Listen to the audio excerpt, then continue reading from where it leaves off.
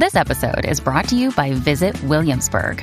In Williamsburg, Virginia, there's never too much of a good thing. Whether you're a foodie, a golfer, a history buff, a shopaholic, an outdoor enthusiast, or a thrill seeker, you'll find what you came for here and more. So ask yourself, what is it you want?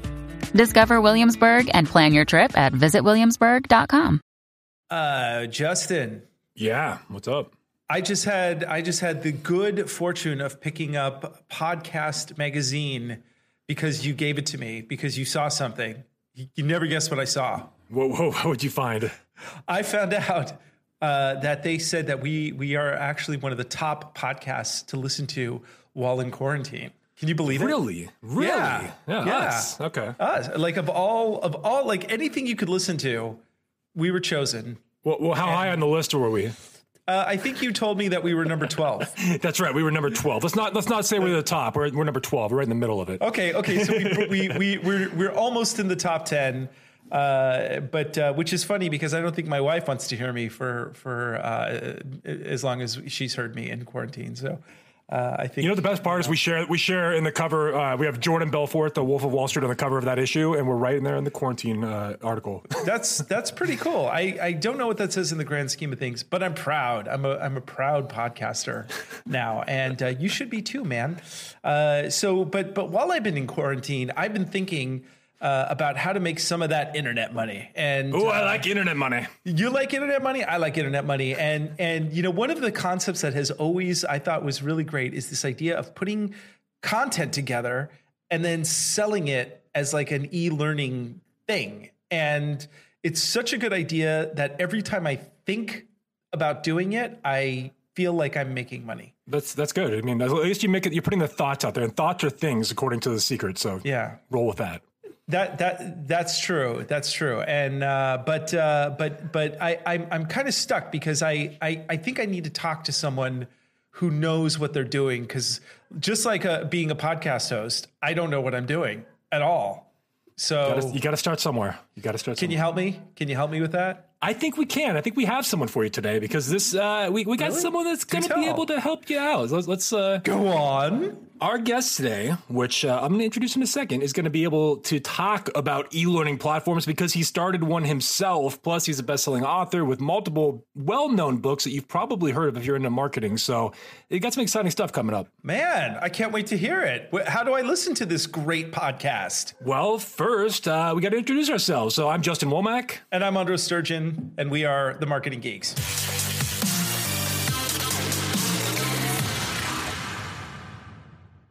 Marketing Geeks. When you need mealtime inspiration, it's worth shopping Kroger, where you'll find over 30,000 mouth-watering choices that excite your inner foodie. And no matter what tasty choice you make, you'll enjoy our everyday low prices, plus extra ways to save, like digital coupons worth over $600 each week. You can also save up to $1 off per gallon at the pump with fuel points. More savings and more inspiring flavors make shopping Kroger worth it every time. Kroger, fresh for everyone. Fuel restrictions apply. Another day is here, and you're ready for it. What to wear? Check. Breakfast, lunch, and dinner? Check. Planning for what's next and how to save for it? That's where Bank of America can help. For your financial to-dos, Bank of America has experts ready to help get you closer to your goals. Get started at one of our local financial centers or 24/7 in our mobile banking app. Find a location near you at bankofamerica.com/talktous. What would you like the power to do? Mobile banking requires downloading the app and is only available for select devices. Message and data rates may apply. Bank of America N.A., member FDIC. All right. So our guest, it turns out, is a best-selling author, has developed a learning platform called Learn.com, L-U-R-N, which is that is a great name. And also a speaker and all around. Let me give some extra accolades here. So he's please. He's an Inc. 5000 CEO. He's listed twice among the fastest growing companies in America. He's the founder of Learn.com, as Andros just mentioned. He's been recognized as a top 3 entrepreneur and the best U.S. entrepreneurs under 25. He's sold over $250 million worth of products online, all using a simple 5-step psychological formula, which I'm going to have to ask about. And he's trained over 250,000 students around the world to do the same, written multiple best-selling books, spoken on stages for Tony Robbins, Grant Cardone, and he's a consultant to legends like Damon John and Robert Kiyosaki, the Rich Dad, Poor Dad author, as well as, so he wrote Escape, The Email Lifeline, The Circle of Profit, Passion to Profit. You've probably heard of these books. You've probably seen them on Amazon. The best-selling author, Anik Singhal, welcome to the show. Hey guys, thank you very much. I got that on recording now, so every morning. So do we. We're gonna take this recording, and we're going to, after the show is over, we're gonna put it in our studio and erase it. So it's all good. Well, thanks so much for being on the show. And why don't you tell us a little bit about yourself and about Learn and give us kind of the rundown. Yeah, sure. So listen, real quick story about myself. I was never meant to be an entrepreneur. I'm a genetic fluke in my family. And, I'm Indian. So I don't know the last time either of you was at the hospital, but go next time and look around. What do we become? Indians become doctors. That's what we are. And growing up, I knew one thing. I wanted to be rich. I wanted to be financially very well off. I wanted to have every luxury in the world. You should have been a doctor. What's that? You should have been a doctor. I know, right? So I would look around my family, and so very simple connection. As a kid, you can have a very simple mind. So look around. Who's got the nicest cars, biggest houses, most respect in the community? Doctors. And so as a kid, I thought I want to be a doctor. I remember once I told my parents I want to be a doctor, and they were glowing in pride and so excited. I was like, oh, yay, I'll be a doctor. So all the way through high school, I work hard. I've never been the smartest in a room ever, but I'm always the hardest working. I'll hustle anybody in a room. And so here I am doing all of this and, working hard. And I have a straight A, super awesome resume in high school because I got to get into the right college to become a great doctor. And funny enough, the only class that I nearly failed in high school was my writing class, which is going to be very ironic as we get into my story later. I go to college. I get into one of the best programs in the world. I'm actually freshman year pre-med. So I still have a long way to go. I'm already being recruited by Harvard Medical School. I'm set, full scholarship, everything. The program I got into, only 60 people around the world get into. So it was, it worked. I was on plan worked, awesome. Life is set, going to be great. My parents are bragging about me. Everyone's super happy. But a week into first year of college, so this is very early freshman year, my eyes opened. It's actually more like 2 weeks. And I could not move. I literally had the fear of the world come over me. I was petrified. And I remember thinking, I can't go to this class. One more biology class, I'm going to kill myself. And the worst part of it was I thought, holy moly, I signed up to do this for the rest of my life.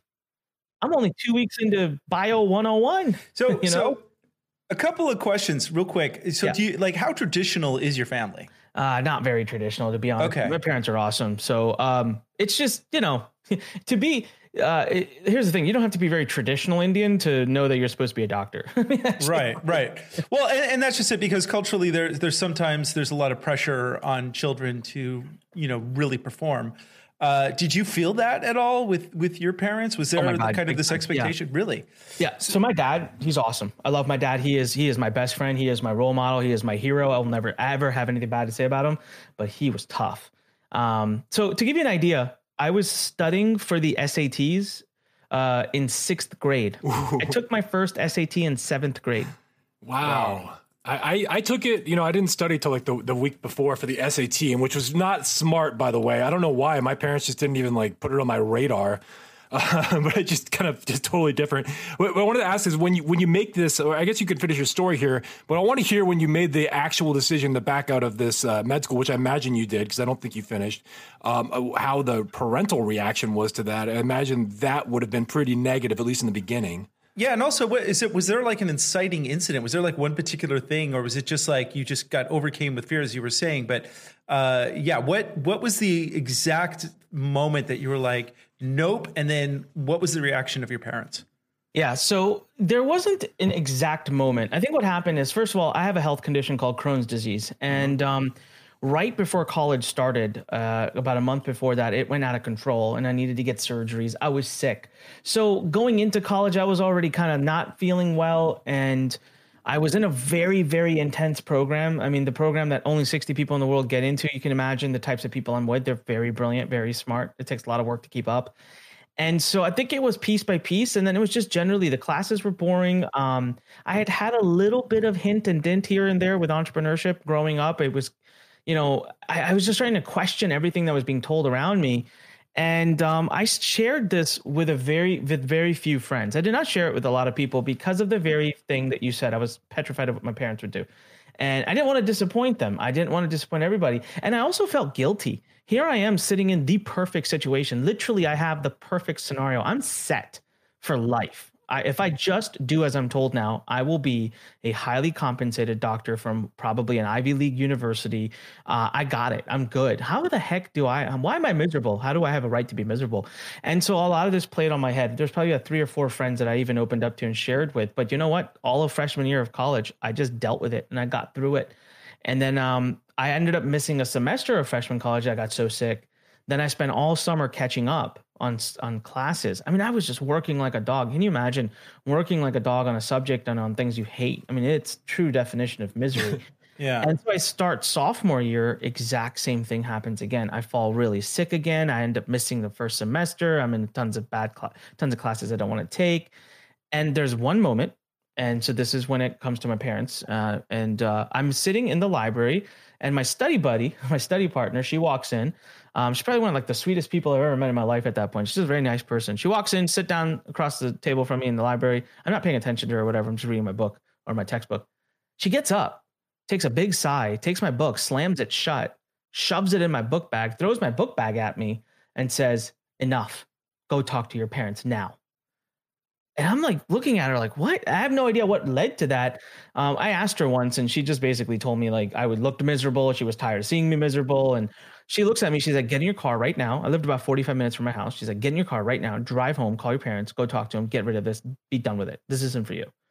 And I was like, wow. And something about her eyes and her voice made me get up and literally I called my parents. I said, "I'm coming home. Can I talk to you?" Wow. So, sure. And I went home. Oh man, I was shaking. And I told my parents and they both looked at me and said, "We're with you. We support you no matter what. You're our son. Be happy. Go for it." And I'm like, "What?" And my dad's like, "Look, for the record, I think you're crazy and I don't agree with your decision, but of course I'll support you. Do what you got to do." And that was it. I'm like, what the, Wow. Yeah, they're the best parents ever. Seriously. And they meant it. Now, the funny joke I have with them is when we go to parties now, right? Like family dinners and stuff. And people are like, "Oh my God, Anik, he's such a great entrepreneur. He's so successful. Congratulations." My dad would be like, "I don't know what he was messing around with that medical stuff. I told him that he should be an entrepreneur." And I'm like, all right, I'll give that one to you, Dad. You were awesome, but I'm not so sure about that. Yeah, I think it's funny how we can build these things up in our head, that there's going to be this horrible confrontation with our parents or with whoever the person is in our lives that we think we have to have this special conversation with to make a big change. Because I've experienced this in my own life too. And usually when that conversation finally does happen, and I've heard in my own life and other people's lives that I've heard stories from, it's way less impactful than we thought it was going to be, or it's way less of a big deal than we thought it was going to be.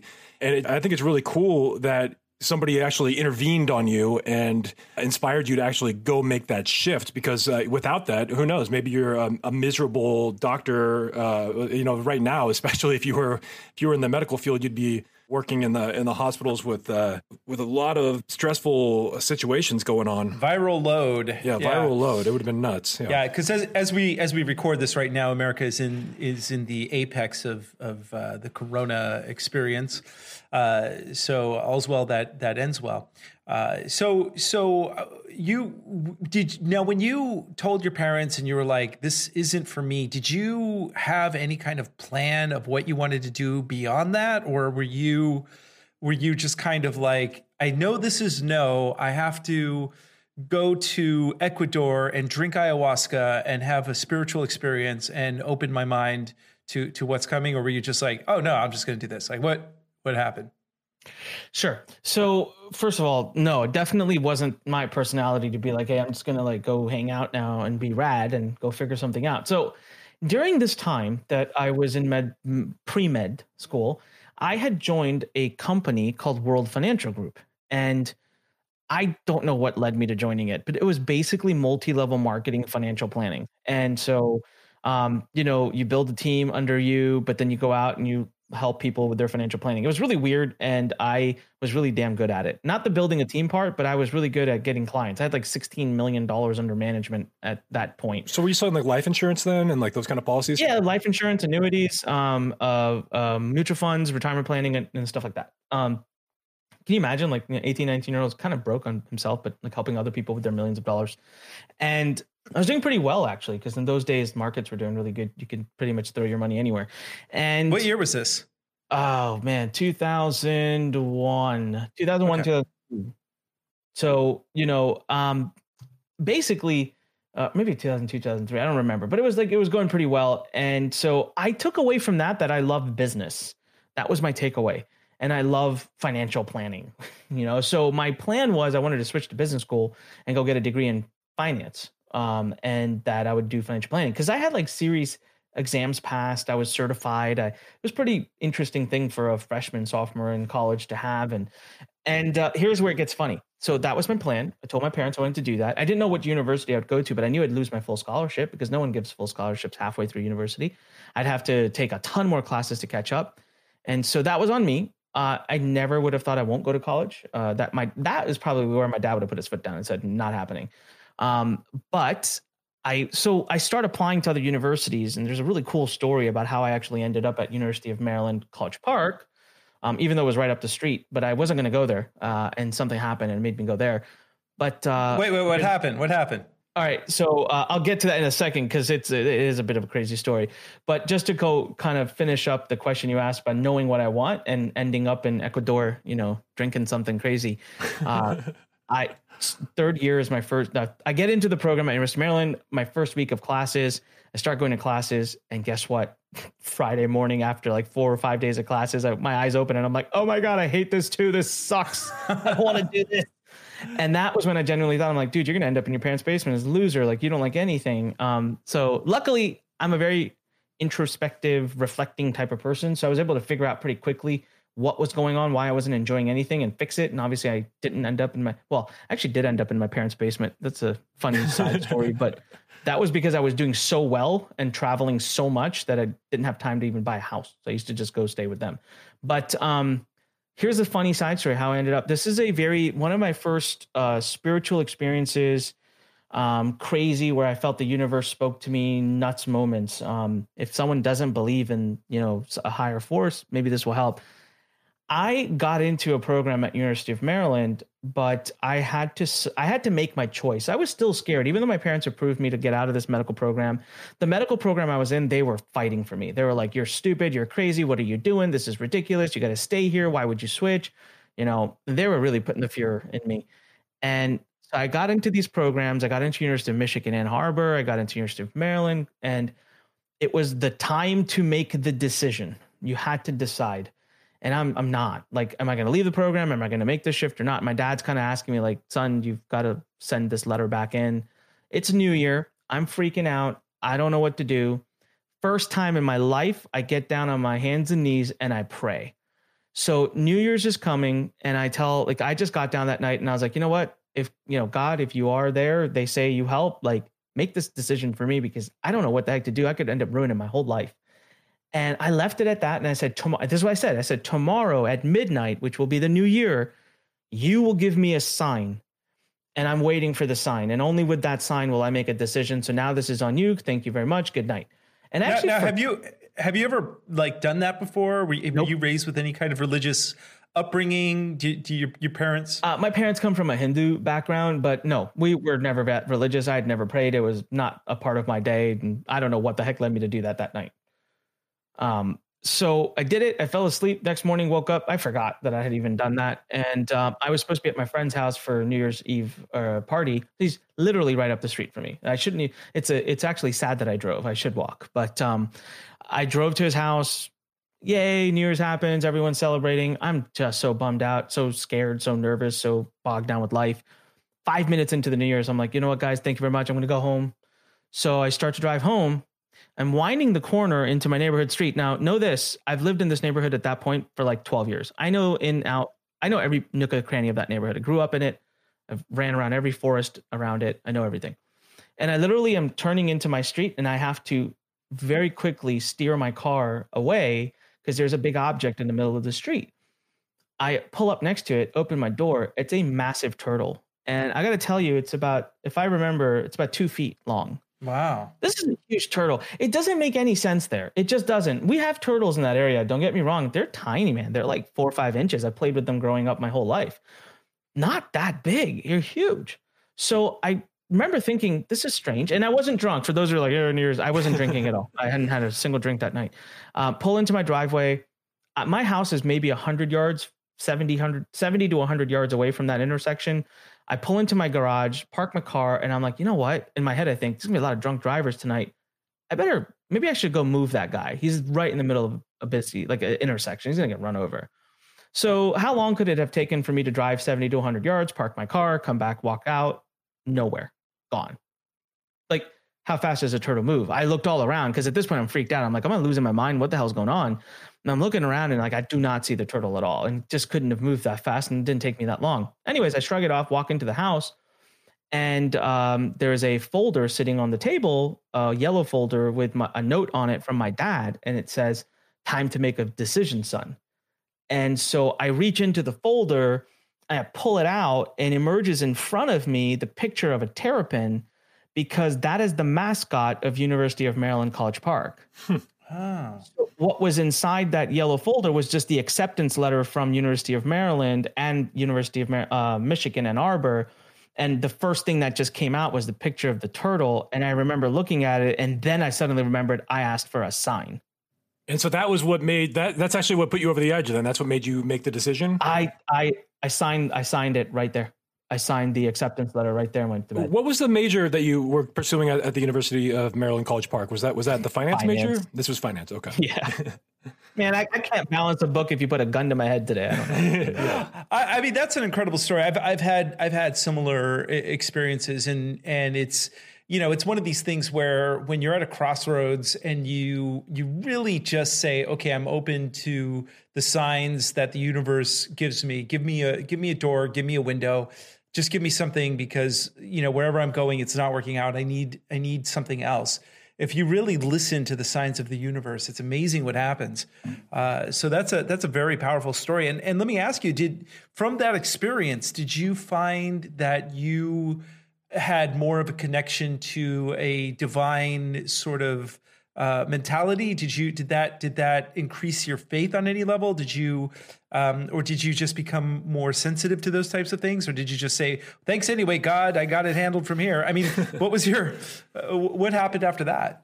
Yeah, I'm a little embarrassed to admit, I kind of went the route, thanks God, got it from here. Yeah. You know? As many people do, I think. Yeah, I didn't. My spiritual awakening, I mean, if you look at me today, I would like to say I am very tuned in. It actually came from my wife when I met my wife, and I went a completely different route. So, you know, now I follow the Bible, I follow Christ, and pray a lot, and not nearly as much as I should, but I do look out for signs. I believe in the power of prayer. That's almost like a separate day, a separate episode, but it should have started then, for crying out loud. But it didn't. Yeah, no, it's a very, very powerful story. And so what led you to eventually get to the path that you're on now with learn.com? Like, how did that come about?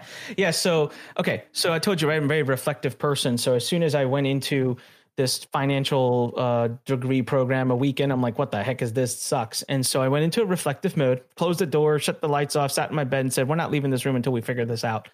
I realized something. My problem wasn't with necessarily the topics of anything. It was with the idea of education to begin with. It was the idea of sit here and learn theory, do nothing.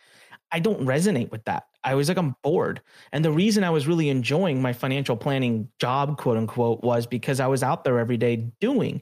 My mentor in that company was teaching me how to sell. I was a shy, quiet person. I couldn't stand up in front of 2 people, say my name, yet he had me up doing presentations in front of 30, 40 people. And so I was enjoying the execution side of this. And so I saw that, it registered, and I decided, you know what, I don't have much money, but let's go try to start a business. If I think entrepreneurship is what I want to do. So I really felt strong about what I had figured out. So what did I do? I did what I think a lot of us have done this at least once in our life. I went to, back then Google was just kind of becoming a big thing. So I went, Google, help me out, google.com. I typed in how to make money. and Google autofilled online. And I was like, sure, why not?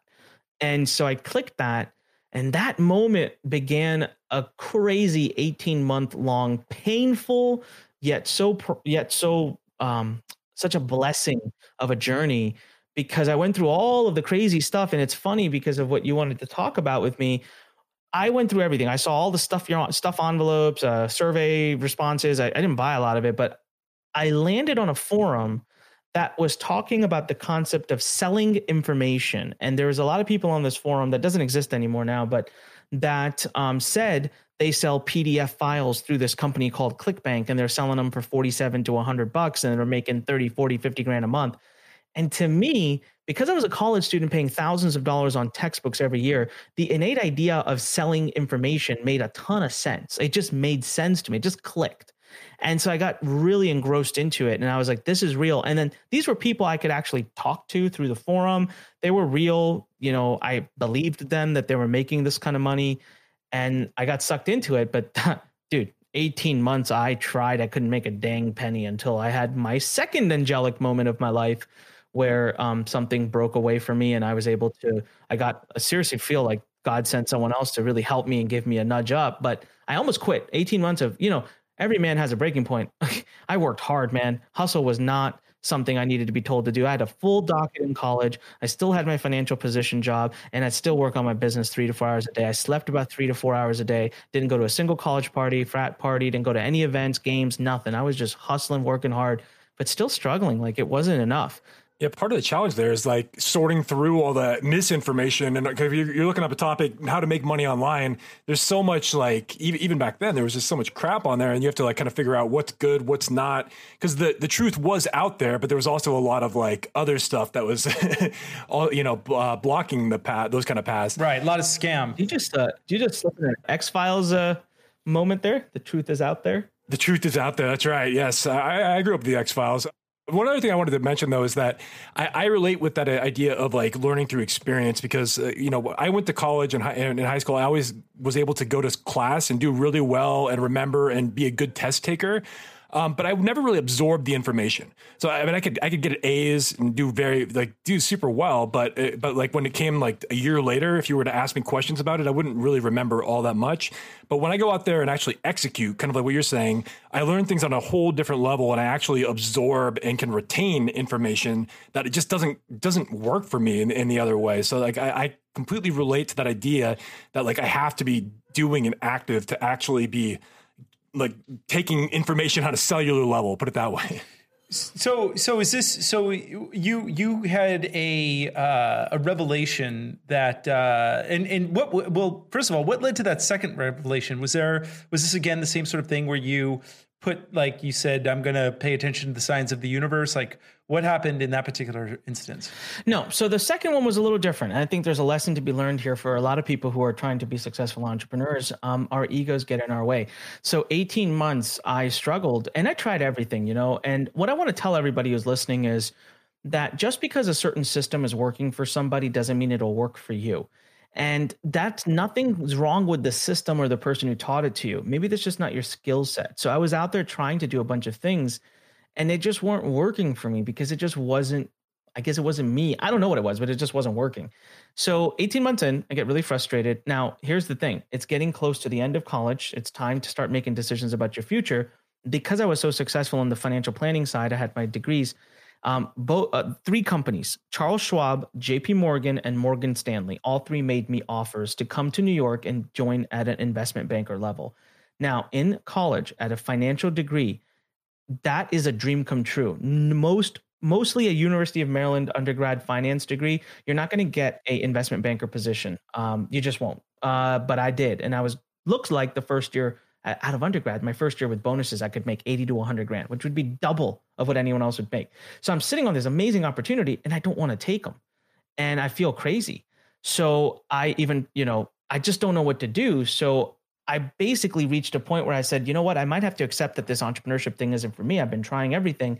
So I went to that forum, and I remember making a post, and this is what I want everyone here to walk away with, is sometimes you got to reach out for help, man.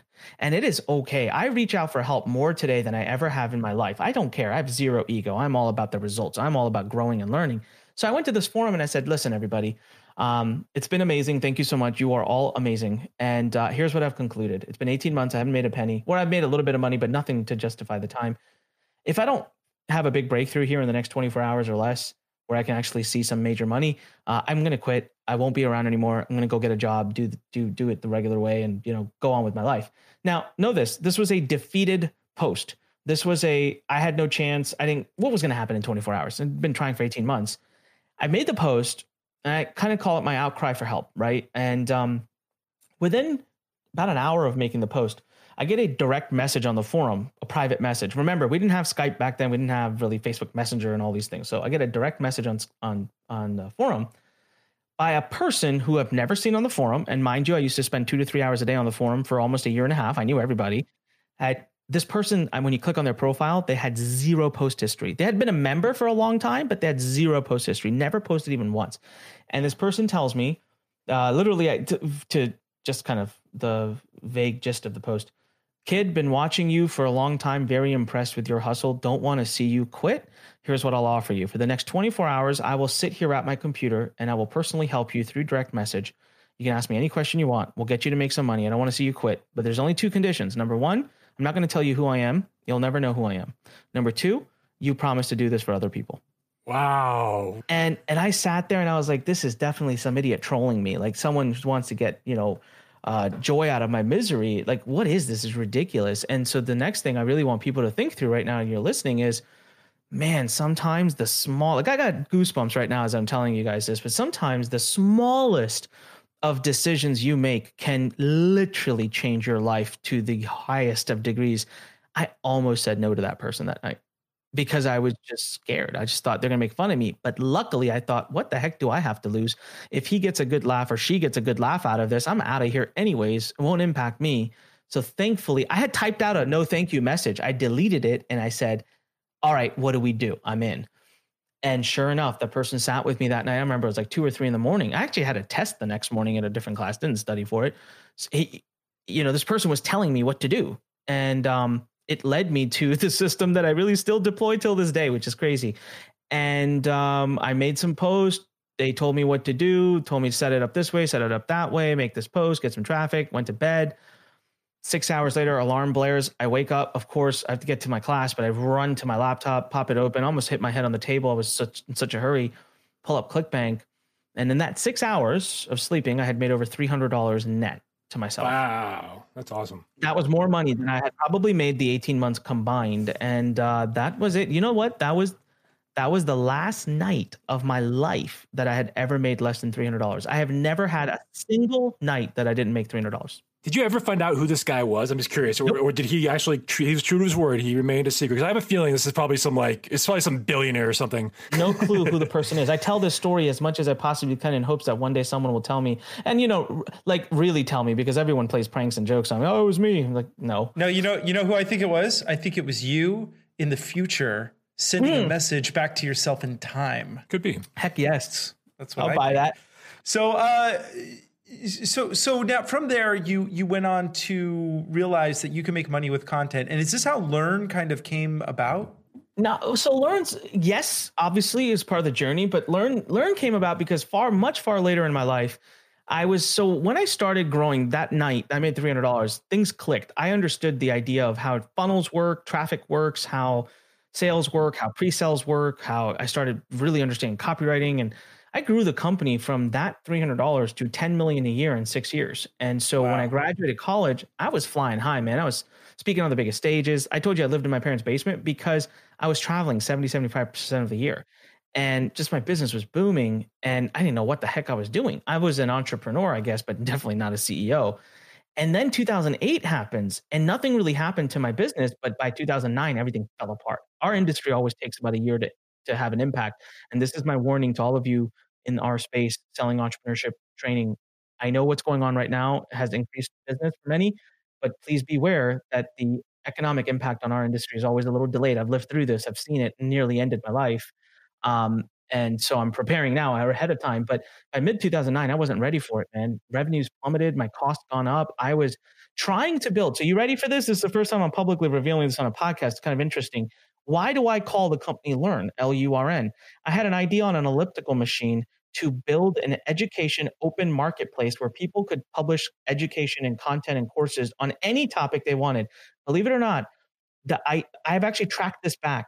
If you look at Udemy's story, the founders of Udemy began working on their platform within a 60-day window of when I had begun working on mine. Wow. On different parts of the world, obviously not knowing each other at all, but they were developers. I don't know. I can't code my way out of a paper bag. But this is not an uncommon phenomenon where world records will suddenly be broken in a row at the same time. There'll be two of the same movie come out the same year, like every year. No, but just like ideas, certain technologies will suddenly be developed, and it's almost like I feel that there's this untapped sort of component in human consciousness where there is like a pool of consciousness that we collectively, unconsciously tap into and pull ideas out of every once in a while. And it's available to all of us, but only very few people are able to tune into that. And, I think that sometimes when you have mystical experiences, it's like a tuning fork. It brings you closer to the ability to pull that information out of the void, if you will. So you when you saw did Udemy launch, and if you're not familiar with it, it's a learning platform where people can monetize learning, like digital curriculums. Now, did that launch before you launched your website? So here's the whole story. So basically, I was trying to build it. I built an entire office, an entire team in India. I had 100 employees. Every time I had a technical problem, I threw someone new at it. I had 50 developers between US and India. And we were building a heap of crap. It wasn't working. It was falling apart. It was breaking. I was losing money. By mid-2010, guys, I was $1.7 million in debt. Oh, my God. Had to mortgage their entire home to save my ass. It was so bad.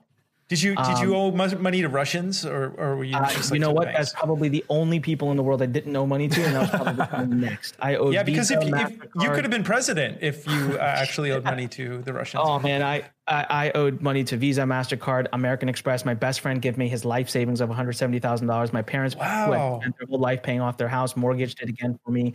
I was a mess. I was ending up in the hospital with internal bleeding every 3 to 4 months. Because you had Crohn's disease during all of this, and a buddy of mine had Crohn's disease, and that guy, like, his teeth fell out. He was like, he got cancer really easily. I mean, it's no joke. It's no joke. Listen, I started drinking. I'm not shy about this. I was borderline alcoholic. If I hadn't gotten my act together, I was a couple months away from being a raging alcoholic, which is not something you should do when you have ulcers in your stomach. I mean, that's why I was having so many problems, so many hospitalizations. And I fell massively into debt. And there is a third angelic moment in my life that saved my life, that got me to have that big turnaround moment. And I almost died, though. It was like a near-death experience. But another person in my life who saved me, who I don't know who they are, and I'll never be able to thank them. I've tried. But just getting to cutting to it, I had to shut down everything. I had to fire all my employees. Now, here's the best thing that came out of my India operation that I had to shut down fully. I left India. I met my wife. She was the head of my HR in my India company. Completely not allowed for us to be dating, but that's cool. I met her there. We eventually got married, and she is the rock upon which I stand. She's amazing. So, but she was the one who brought it to me. One day, as I was basically having to face reality that I was gonna have to throw away all my code for the platform that we had spent years building and put me in debt, she comes running into my office in India and says, "Have you seen this?" Opens a laptop, and there it was, Udemy. And I remember thinking, oh crap. Now I'll tell you this, I take great pride in the fact that Udemy is now worth close to $4 billion. So I take great pride in the fact that maybe I messed up the execution, but the idea with my brain is capable. And what happened after that is I completely fell apart. I had to let go of everybody. I had a moment, in travel, in transit, where I almost died, literally ended up in a hospital. And that was a big awakening for me. Came back, shut everything down, and I had to pay the debt back. I was not going to declare bankruptcy. My lawyers were like, declare bankruptcy. I'm like, who am I going to tell my parents? Sorry, I can't pay you back. Not happening. I got to figure this out. So I went back to the basics. I went back to very basics, get rid of this massive big dream I have and just go back to the basics that had made me my first so much money. And I was able to pay everybody back and be back on top in 16 months. I paid back 1.7 million in debt and built the company back up to 10 million a year in about 16 months. And that was when I asked myself, listen, man, I'm like 30 years old. What am I going to do? Or not even, I was like 27, 28. Like, what's my life going to be about? Like, what do I want to do? And that was when the real Learn was born, because I remember thinking to myself, I have a true passion for entrepreneurship. And entrepreneurship is one of the loneliest things you can do. You know, think about it. If you're an engineer, you're a doctor, you're a lawyer, every day you go hang out with your own creed. Every day you're around your own type of people. It's entrepreneurs that never get to commune like that. And we are always on our own, and it's very lonely. So that was when I said, you know, Learn is going to be an education platform, but only for entrepreneurs. I'm going to do it the way I want to do it. And I don't want to just be a platform. I want to build a true community, virtual and physical. Most people don't realize I have a 26,000 square foot facility here in Maryland with lecture halls, like literally like video game room, nap room, video studios, audio studios, co-workspace, offices. I have a playground for entrepreneurs that I want to build all over the world, because it communes. It helps us all come together and be crazy together. So that was a true vision of Learn, which came out of a lot of pain, a lot of testing, a lot of debt, a lot of loss. But that, ever since I dialed that in, man, I wake up every morning just ready to freaking attack, and it's been amazing. That's awesome. I want to hear a little bit about. So when you had this fall where you were making, you know, over, was it $10 million of revenue a year at one point? How did you accumulate all that debt? Where were the leaks? I know 2008 hit, the economy crashed. And it took a year, you said, to like a delay in the revenue. Was it because you had too many employees? Like, what were the leaks in the business that would put you into that level of debt that you had to climb your way out of? Absolutely. Too many employees, too many highly paid employees, offices. I had 3 offices at one point. So I had a pretty big office in US. I had 2 offices in India. I owed a lot of money to affiliates. So I would do a big promotion, right? And I'd get my friends and partners to promote, but I was basically playing a Ponzi scheme because I had to pay bills that week. We'd run a promotion, they'd promote, and I knew I owed them money in 30 days, but I would use that money to pay the bills that week. And it just started expanding. Oh my God. That's crazy. It's amazing that you got out of that. I mean, that's, can I tell you, what really helped me get out of it was the fact that I was an honest person and I had great relationships. So I was able to call all of these people and say, look, this is what happened. I'm really sorry, but you've known me for many years. I will make good on this plus interest. Help me out. And I was just really blessed, man. Amazing people in my life. Can you imagine? My best friend at the time had $180,000 in his bank account, and he took 170 and gave it to me. That's incredible. Wow. That is incredible, because if Justin asked me for like $20, I might do it. I'd have to think about it. It'd be a fight. It'd be a struggle, but you might do it. Yeah, I might give him 15, but that's about it. Yeah. So, so when did Learn, like, what was the final thing when you were like, okay, so I'm going to build this platform. Now, did you build it from scratch? Like, is that code all yours, basically? Like, how did the building of it? Because we had a guest on here once who built a platform, and they said that if you make a successful platform, it's like building an ATM machine. But if you want to build a platform, the first thing you do is you open a window and start shoveling money out the window. I believe you said you take $1 million cash and you set it on fire. That's how you start a SaaS company. That was Ryan Levesque actually that said that. So just for some context. That's right. That's right. So what like you then had to build the platform, and is that from scratch? So I would tell Ryan, he's 50% right. And the part he's right about is that you have to open the window and burn cash. I would say it's way more than $1 million. And so the answer is, yep, we built it from scratch. The other answer is, even though this was my 4th attempt at building it, I still was dumb, didn't understand technology building, didn't do it the right way. Now I got it. I got it dialed in now, finally.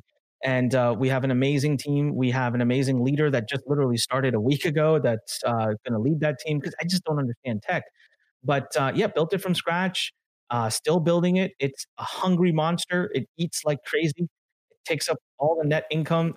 It's the stupidest thing for me to do. If I want to make money, I would live a much simpler life without it, but I'd be miserable and wouldn't be fun. And I already have a ton of money, and I want to do something that helps other people. So we probably have another 2 years of building into that platform before it actually gets to 80% of the vision I've had for it. But it's already serving so many people. It's already doing so many amazing things. But yeah, man, I mean, let's just say, life would be simpler without it, but life wouldn't be nearly as fun without it. Well, I want to get into some of this. Some of the tactics too here, because you're known for your copywriting skill set, your copywriting abilities. You're teaching entrepreneurs about that. You were in the bio, you talk about like the psychology behind sales and marketing a bit. I'd like to spend a little bit of time and change gears a bit to kind of get into some of these tactics that you're teaching, and like who are some of the influences on where you're learning this stuff from. Like for myself, like I read a lot of like Robert Cialdini, things like that. So I'm wondering if that's like an influence on you as well. But can you talk just a little bit about that? And I just want to I want to include this in the interview today. And I know we're kind of getting towards the end. So I want to get in a little bit on these tactics of like copywriting and marketing that you've kind of accumulated over your time. And also, like just the in general, like if you have knowledge that you want to sell, like what's the best way to go about that as well? Yeah, love to. All right, let me address the knowledge sell question, because it's a simpler answer, and there's no better time right now than to address it right now. You're stuck at home. 90% of the world's stuck at home, and there's such an amazing time.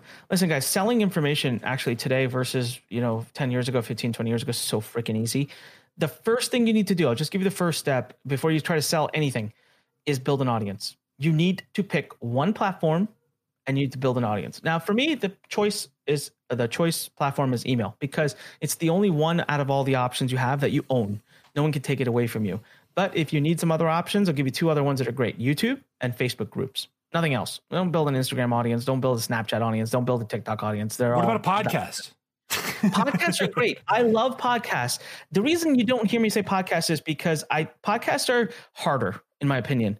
For people like myself, a podcast was amazing. I could launch it.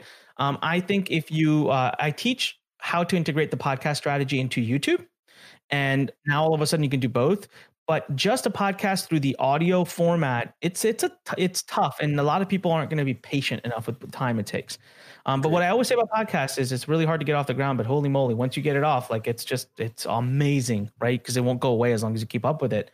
But pick one platform, start putting content on it on a regular basis, promoting it as much as you can, do it the hard way, get people following you. When you have an audience of even 100 people, I did an episode with Alexandra Catoni, which was so awesome. She started building this YouTube channel focused around just copywriting, and didn't monetize it at all. She just likes talking about copywriting, and it just started taking off. And she just recently launched a 8-week copywriting program where she just literally once a week will get on and teach people. It was like $3,000. And if I'm not mistaken, her launch, quote unquote, which was her letting her audience know, hey, I'm doing this, go ahead, $60,000.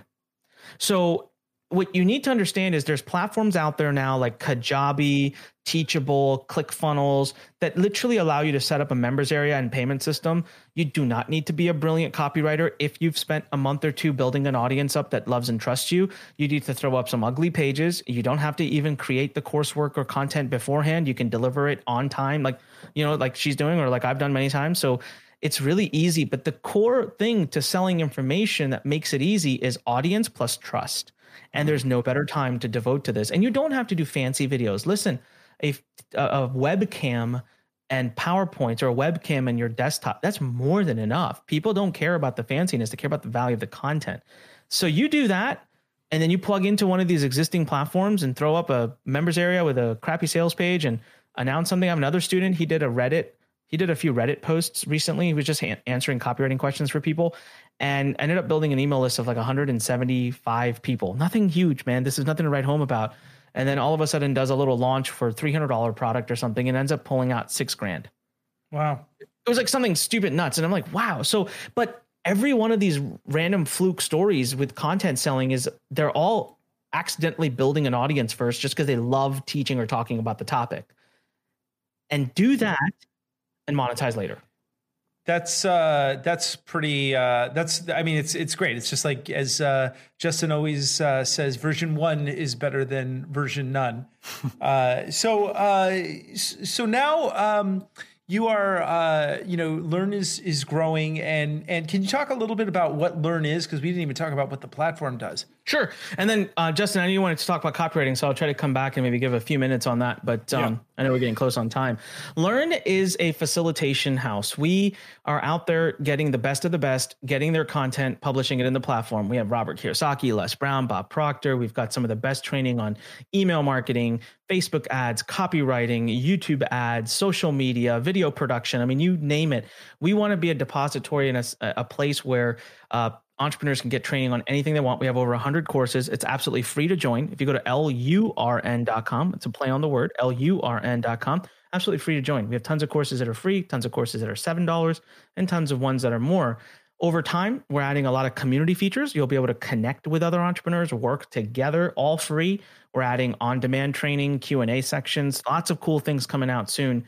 And it's got 380,000 members already right now. Our mission is to get to 10 million worldwide and to literally connect entrepreneurs all over the world. That's amazing, man. So let me ask you this. I mean, especially, you're right. Right now is the best time to update your skills, really learn. And, if you're in marketing, even if the world turns into Mad Max, the bullet farm is still going to need a marketer, right? They're going to need to market the bullets, and the same thing with Gasoline Town. They're going to need someone to market that. So where do you think? And I still want to talk to you about what Justin brought up, like your methodology. But this kind of ties into that. What do you think the post-corona world is going to look like? How is that going to change marketing in your mind? And then I also want to get into your tactics and the nuts and bolts of what you do. Sure. Okay.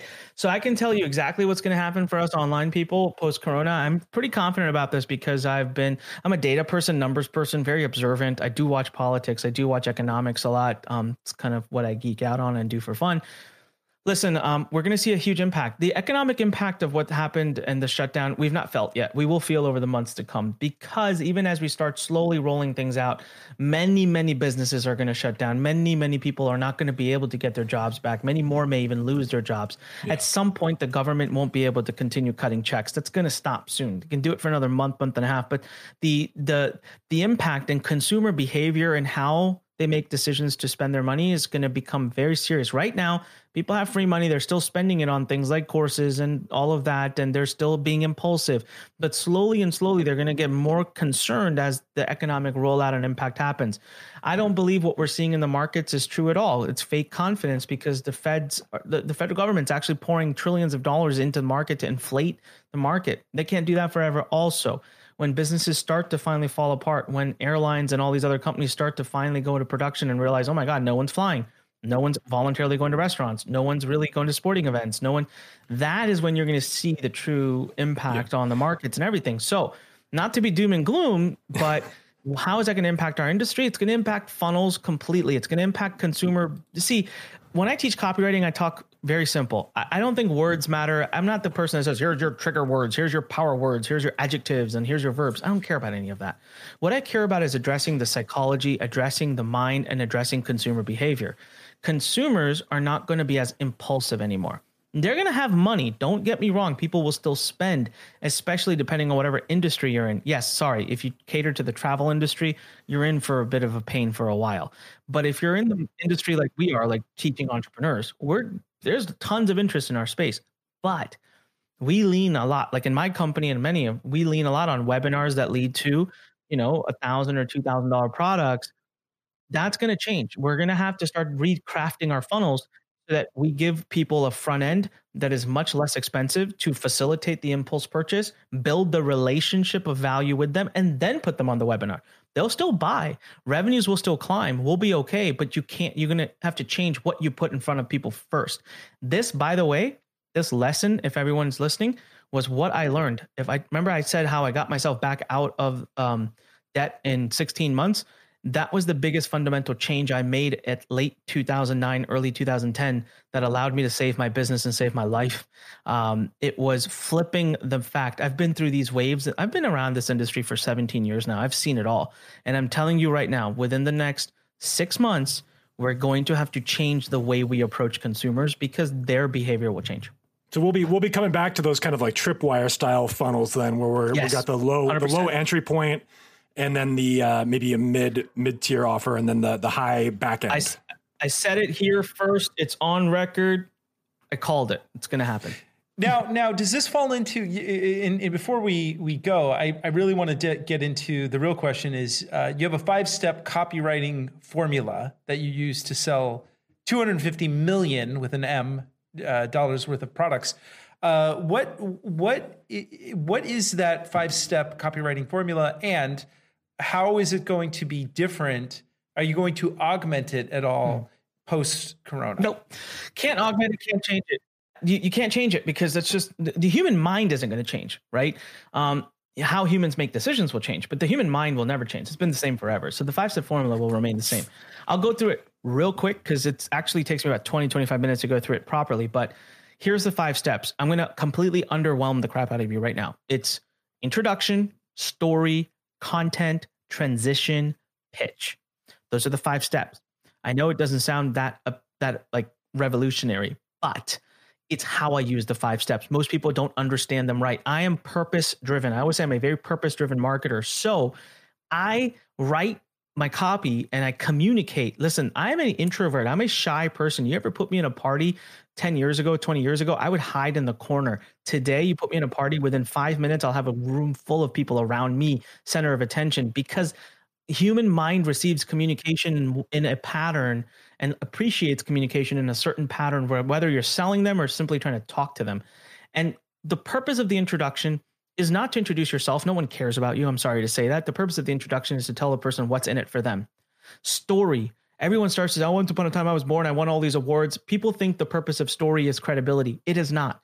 The purpose of story is relatability. So I always teach this concept of play yourself down, play your solution up. You should not be on a pedestal. It's what you're selling that should be on a pedestal. You should be like them. Make them feel like they can relate to you. The third step, content. A lot of people think content is about teaching. 20 years ago, if you told a salesperson to put content in their pitch, they'd laugh at you. But today, the consumers have the ultimate control. Think about how different it is for us. We can make decisions by researching you in a heartbeat. We couldn't do that 20 years ago. So consumers won't even consume your pitch unless they feel like they're getting some form of value. And it's actually in the content section that people get sold. It's not the pitch. It's the content. And so what's the purpose of content? It's credibility. If you can't give me at least 1 or 2 aha moments in your sales pitch to me, what value could you bring to me if I give you money? The fourth step is transition. What's the purpose of that? Answer the biggest why in the room. Why are you charging me what you're charging me? Why are you charging me at all? Are you premium priced? Why are you premium priced? Get me set up to hear your price. Do it properly, because otherwise it's going to be a shock to me. You never want to shock someone in a price. And step number 5 is pitch, the least important step of them all, even though people think it's the most important. And people think the pitch is to get the sale. It's not. It's to confirm the sale. They're already sold if they're listening to your pitch. The only question left is how much. And so what you need to do is build immense value in your offer. You need to show the person that every dollar they give you, you'll give them $10 back. So my copywriting formula, my communication formula, my sales formula is all structured around making sure I follow that path and I don't mess it up. I go in that order, and I've done it now. I got my wife to marry me thanks to the repetition of that 5-step formula. And I've used it for everything. I use it for communicating with my employees to get them to do what I want them to do. I use it to communicate with my parents. You want to get your wife to agree to let you go on that golf trip this weekend. This is the formula that works, and it's not going to change. Tactically, how I apply it will change, but the actual formula will not. I like the story elements that you're talking about, because I've experienced this in my own like copywriting journey, and just like in sales in general, the idea of playing yourself down and being like, I was like that too, but this solution is what pulled me out of this rut, and it can do the same for you. And I think those kind of words, like I was like that too, are really, really powerful for a lot of people, because it just kind of, like you said, it makes you relatable, but it also lets that person put themselves in your shoes and be like, okay, if he did it, then I can do it. I mean, this is something that's possible for anyone. Yeah, and as the saying goes, it's always good to relate to somebody and walk a mile in their shoes, because then you're a mile away from them and you have their shoes. Yeah. So where can we like learn more about your process? Like these 5 steps. You wrote a book, a couple of books. Did you cover any of this in one of those books? Yes, I did. So a couple of things. First of all, I want to invite everyone to listen to my podcast as well. Very tactical. We go over really specific marketing strategies, and my podcast episodes, you listen to it, you can actually go do whatever we teach. It's just The Fighting Entrepreneur. But if you want to see my book, go to and join my Facebook community for absolutely free. It's a whole community, 21,000 members that all talk about copywriting. Go to silentseller.com/FB for Facebook. So silentseller.com/FB. When you join the Facebook group, my book, the link to download my book will be the top pinned post there. It's called, my book is called The Silent Salesman, How I Sold Over $250 million worth of products using my 5-step copy formula. So awesome. I'm going to get that. There's an audiobook for free and a digital read. So if you want to listen to the audio versus, whatever, it's up to you. Before you go, I have a couple questions here. One, I want to ask your opinion, like how you approach email subject lines for like what I mean, is it about attention? Like how do you approach like a subject line? I'd like to get into that because I know you've written, like, one of your books is the Email Lifeline. You mentioned that your copywriting is primarily for an email based audience. So I'd like to just hear a little bit about how you approach subject lines, and can you speak to that a bit? Sure. I approach subject lines using two key things, and it's the same two key things I use to write hooks, headlines, or anything. The first thing I look at is the narrative. It's a very important word. If you're learning conversion from me inside of Conversion Academy, we've got tons of students there. They're sick of it. Their ears bleed when they hear the word narrative, because I think copywriting and selling is all about narrative. Like right now, if you are selling in this industry and not addressing that we have a problem going on in the world, it's stupid. Like, people don't relate to you. There's a narrative. So even in your list, even in your promotions, there's a narrative. What did you just get done mailing? What did you mail yesterday? What did you promote? What did you talk about? What did they resonate with? And so the first thing is my subject line has to follow the narrative. It has to be a smooth wave of the communication of what I was talking about, what I've been talking about, and then it's kind of segueing through. So that helps me figure out what approach I'll take, what topic I'll talk about. Am I going to go blind subject line? Am I going to go salesy subject line? Or am I going to go like a story type, open loop subject line? The second is the most important, and this is the most important element to teach people how to come up with powerful headlines and powerful everything. What is your consumer right this minute thinking, but not speaking? That is going to always get attention. If you can call someone out on a fear, a thought, a belief that they have inside, but are almost too embarrassed to say out loud, then you become president. Yes, you are going to get their attention. You guys joke, but that's exactly how Donald Trump became president. Well, and also a lot of stand-up comedians use that as their basis for telling jokes, because there has to be some truth to it to make it funny. Now, I also wanted to ask about the podcast here, because the name, The Fighting Entrepreneur. I mean, is this just go back to your story about how, like, you kind of fought your way and that, or what's that about, the title? Yeah. So I have a little slogan I say at the end of everything I ever do, and I'll probably say it at the end of this interview as well. I always say, I've been saying this, by the way, for almost like 15 years. I always say, when life pushes you, stand straight, smile, and push it the heck back. It's been my motto about life forever. Guys, I've faced every horrible thing you can possibly imagine. I've nearly bled to death on an airplane. I've blacked out and I had to woke up in a hospital. My parents had to be called in 2002. I was in the hospital for 3.5 months in the ICU, bleeding every day, getting 2 pints of blood to stay alive. And they had to do a surgery finally. And they told my parents, call everybody, because 50-50 chance this kid's going to wake up after the surgery. So let's say our goodbyes. I've been bankrupt. I've been backed on top. I've just lived it all. And the only thing that got me through it was the fighter mentality. I remember when I got out of the hospital, the nurse came to me, and I remember what she said to me. She said, I just want to tell you, she'd been a nurse forever. And she said, I want to tell you something. You should not be alive. You should be dead. And I'm like, that's nice. And she's like, no, I want you to hear me out. The doctors did not save you. The medicine did not save you, and the surgery did not save you. You saved you. It was your attitude. I've never seen a patient like you who could smile I was at a point in the hospital where I couldn't even sit up. If I sat up, my heart would spike at 175 beats a minute. They'd think I'd go cardiac arrest. I had to lay flat. I lost the ability to walk after 3.5 months in the ICU. I had to go through, because my legs became jello. And she's like, yet you played pranks on us. Yet you had fun with the nurses.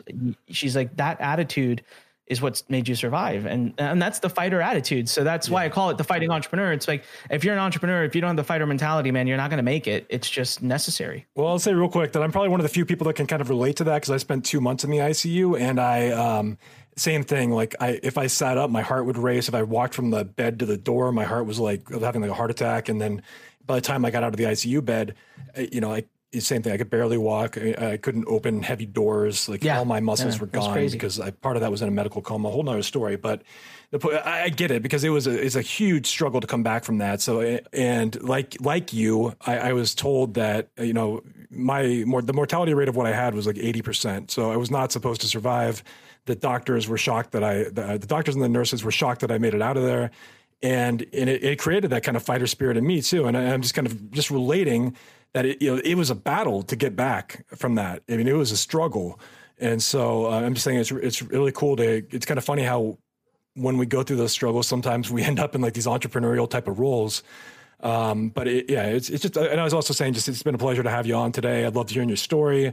I'm definitely going to dive more into your content, and then Andros, I think wanted to ask you about some geeky stuff. Yeah. So before we go, I want to do a lightning round and find out what everybody's geek favorite thing is of the week. So what are you most geeky about at this very particular moment? TV show, book, movie, video game, flower collecting, whatever it is. Oh man, I don't know how to answer this, because I'm geeking out about a lot of stuff. So professionally, I'm really geeking out right now on just the new way we're going to have to survive. I'm all about funnel testing, evergreen, data absorption. I'm a big data guy, so I'm taking in all pieces of data. I want to be able to help our industry. I want to get ahead of this. This is one where I have some unique background and knowledge. Not everyone will. So I want to be able to see what's going to work, what isn't. I'm also really geeking out and missing being an affiliate, believe it or not. So I'm getting ready to launch a new affiliate business in a new space, because I just miss being an active email marketer. I mean, I market email for like Learn, but I just miss that. Drinking my own Kool-Aid, been teaching it so much. So there's that. On the personal side, really geek out on, I want to get my pilot's license. So I just got a home simulator kit because I'm stuck at home. I'm going to be setting it up this weekend. And I want to, when we get let out of this thing and can move around and have interaction with humans, I want to get my pilot's license. I love that. Short question real quick, because you mentioned the evergreen funnels and everything. I just want to, what's your take on these evergreen webinars, like, the Ever webinar model where they have like the fake comments and like kind of the fake timers, all that, versus like just putting a video out there onto the page for people to watch in an evergreen format. Which philosophy do you subscribe to in that regard? Just short answer. The fake stuff works. I just can't sleep at night when I do it. So we actually had shut it all off. All of our stuff so far the last few months has been crushing, has been live. We are going back to evergreen, but we are going to go to what we call on demand. So it will be a marriage of on-demand videos with comments and stuff, but they won't be fake. And that's just more of a personal choice. I hold absolutely nothing against those who do it the other way. I get it. But personally for us, we have such a big brand and we're out there in such a big way. Doing anything that could be perceived as lying is just not going to work for us. Yeah, I feel the same way. I just feel weird about it when I'm using the fake comments and like trying to insert them right here, and like, it's just funny. Thank you. And what are you binge watching? Good question. We had I'm not finding anything I can just fall in love with. But right now I'm watching. I'm not binging because it's not that interesting to me. Is Ozark? I get it. A lot of people are like, Ozark is amazing. It's okay. I mean, it's something to watch. You guys got a suggestion? Let me know. But I haven't found anything. Like I've binge watched. Have you seen The Leftovers on HBO? I've not. It's one of the best series ever made. Well, there you go. Let me write that down. My wife and I have been really looking. Since you're a business guy, I think you'd probably like. There's a show called Succession on HBO that I really enjoy. There's 2 seasons of it. Watched it. I like that. You like that show? It. Yes, it was good. Yeah, that's pretty good. And then Better Call Saul, man. That's my top show right now, which is they're really okay. Because I loved Breaking Bad. I thought Better Call Saul wasn't as good the first few episodes I saw, but yeah, I've heard a few people say that it gets a lot better. It's a really slow build, so it builds slower than Breaking Bad did. But when you're getting into like they're ending season 5 here on Monday. it's real good right now. So it's really getting into. Oh, okay. That's great. I could finally watch it. I always wait until till the show is done, so I know that it's not going to suck after a while, and I know that I can just binge watch the whole thing. And you got one more year though, Andres, because there's going to be a season 6, so you got to wait one more year. Well, by the time I watch it, it'll be like a shorter. Isn't it crazy how spoiled we are in this society today? It's man, it is. We nuts. are such prima donnas about everything. It's like, it's so true because we so like, choice. and that's going to be the thing that I think human beings as a species are going to have to get over, is this on-demand, I want it now society. I mean, Corona is going to mess up supply chains. It's going to recalibrate the planet, and I think that people are going to have to lower their expectations a little bit, you know? Well, Andres, I experienced this for myself for the first time, where you had mentioned like kind of how like Khalil grew up. There's no commercials. So we were watching, I think I put on Hulu or something, and I have my son he's going to turn 2 next month. And I put on like a TV show, and it went to, it's a kid's show, and it went to commercial. And this is like the first time he'd ever experienced a commercial. He started screaming. He's talking about being spoiled. This is a kid that never had to deal with commercials. Like when we were growing up, we always had like constant, like 4-8 commercials in between every 10 minutes of our cartoons. But it's just funny because talk about being spoiled. Like you get even a smallest interruption creates like a huge tantrum. And like if someone that isn't used to it. And just the way people are advertised, I'll leave you with this one last little anecdote, which is kind of funny. I'm putting Khalil to bed, my son, who's 5, and I'm trying to get him involved in music a little bit. And so I have a musician that I've been learning to play guitar and ukulele and keyboard. And I said, hey, do you want to use that app to learn how to play keyboard? And he said, well, can we use Easy Piano? And I go, Easy Piano? He goes, yes, it's the easiest way to learn how to play piano. And I was like, who told you that tagline? Because that was marketing. And he goes, well, that's what they said in the commercial. And I realized that this kid will only, because I let him play Angry Birds every once in a while when his work is done. But it's ad supported, and the ads that they've been playing are for this app called Easy Piano. That's the commercials that he sees. He doesn't see any other commercials, but it worked because the marketer banked on the fact that kid would say that tagline to me, and I would download the app. And damn it, I did. Sucker. Yeah, good for you. Man, thank you so much for being on the show. We really appreciate it. It's been a pleasure. I mean, I wish we had more time because obviously there's a lot of information in your head that I would love to learn more about. But definitely check out Learn. That's LURN.com. Anik Singhal, everybody, thank you so much. I just want to say thank you guys for being having me on. I want to thank all the listeners for giving us their time, and it's been an honor. And as I always say, when life pushes you, stand straight, smile, and push it the heck back. Oh, right on. Man, great show. Anik Singhal, everybody. That was really great. Justin, what do you got for me? Anything groovy? Oh, I mean, that was, I really enjoyed the interview, and it's kind of cool to hear like how many times in his story he had these like things that everybody else kind of wants. Like, he was like in the medical school that only 60 people could get into. And then he was into the finance school that like nobody could get into, but both times he it wasn't what he wanted. And so he kind of asked for help from the universe, and the universe answered in a couple different ways. And so that's kind of, I think it's cool, and I've experienced some of that in my life. Not all the time, but I mean, part of the reason I'm still alive is because of things like that. So I have to, I think it's important to keep your kind of eyes and ears open for the signs, and to be humble enough to ask for help when you need it too. Yeah, and asking for help is really hard. I mean, some people feel that it's a sign of weakness, but truly it's a sign of strength when you can ask for help on any level. Yeah, I think that's one of the big areas of developing as a human is when you get to that point where you can actually ask for help and not feel shame or embarrassed about it, because like you said, it really is. It's a sign of strength. Yeah, and something tells me though that this guy's really smart, And that's something that I don't know if I have. So, Yeah, I mean, he did get into a 60-person medical school. So, and he was studying for the SAT. What do you say, in 6th grade or something? Yeah, man, I never even took the SAT. I think honestly, if you put a gun to my head and you were like, you've got to pass the SAT, I'd be like, well, fuck, I guess we're in for a long night, you know? And you'd probably score like a 1,500 too. Or actually, they changed the scores now though, so I don't even know what a good score is anymore. Yeah, I don't know, but being intelligent definitely helps. But also, it sounds like he made a lot of mistakes, like we all do. But it's really just, again, as Jack Nicklaus, the golfer, once said, someone asked him, like, how'd you get so good? And he goes, well, it's all luck, and the more I practice, the luckier I get. So. I like that. And then also it makes me inspired to start a SaaS company. All these people telling me to burn. He's like, burn more than $1 million. So I want to just go get a barrel full of money and light it on fire and start my SaaS company already. This is exciting. Yeah, man. I think that's the first thing we got to do. So if our 7 listeners are interested, you can send us each $1, and we'll light it on fire. We'll have $7 that we can light on fire, and that will be the start of our SaaS company. Ladies and gentlemen, we are the Marketing Geeks. Thank you so much. Please share the show with 500 of your closest friends.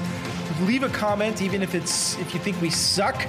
Especially if you think we suck. We got to read our mean tweets pretty soon, because I think we got a few of them now.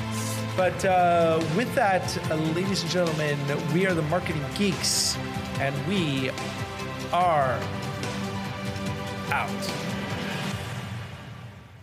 Stay classy. Marketing Geeks, come on, bring your friends. We'll learn marketing from distant lands.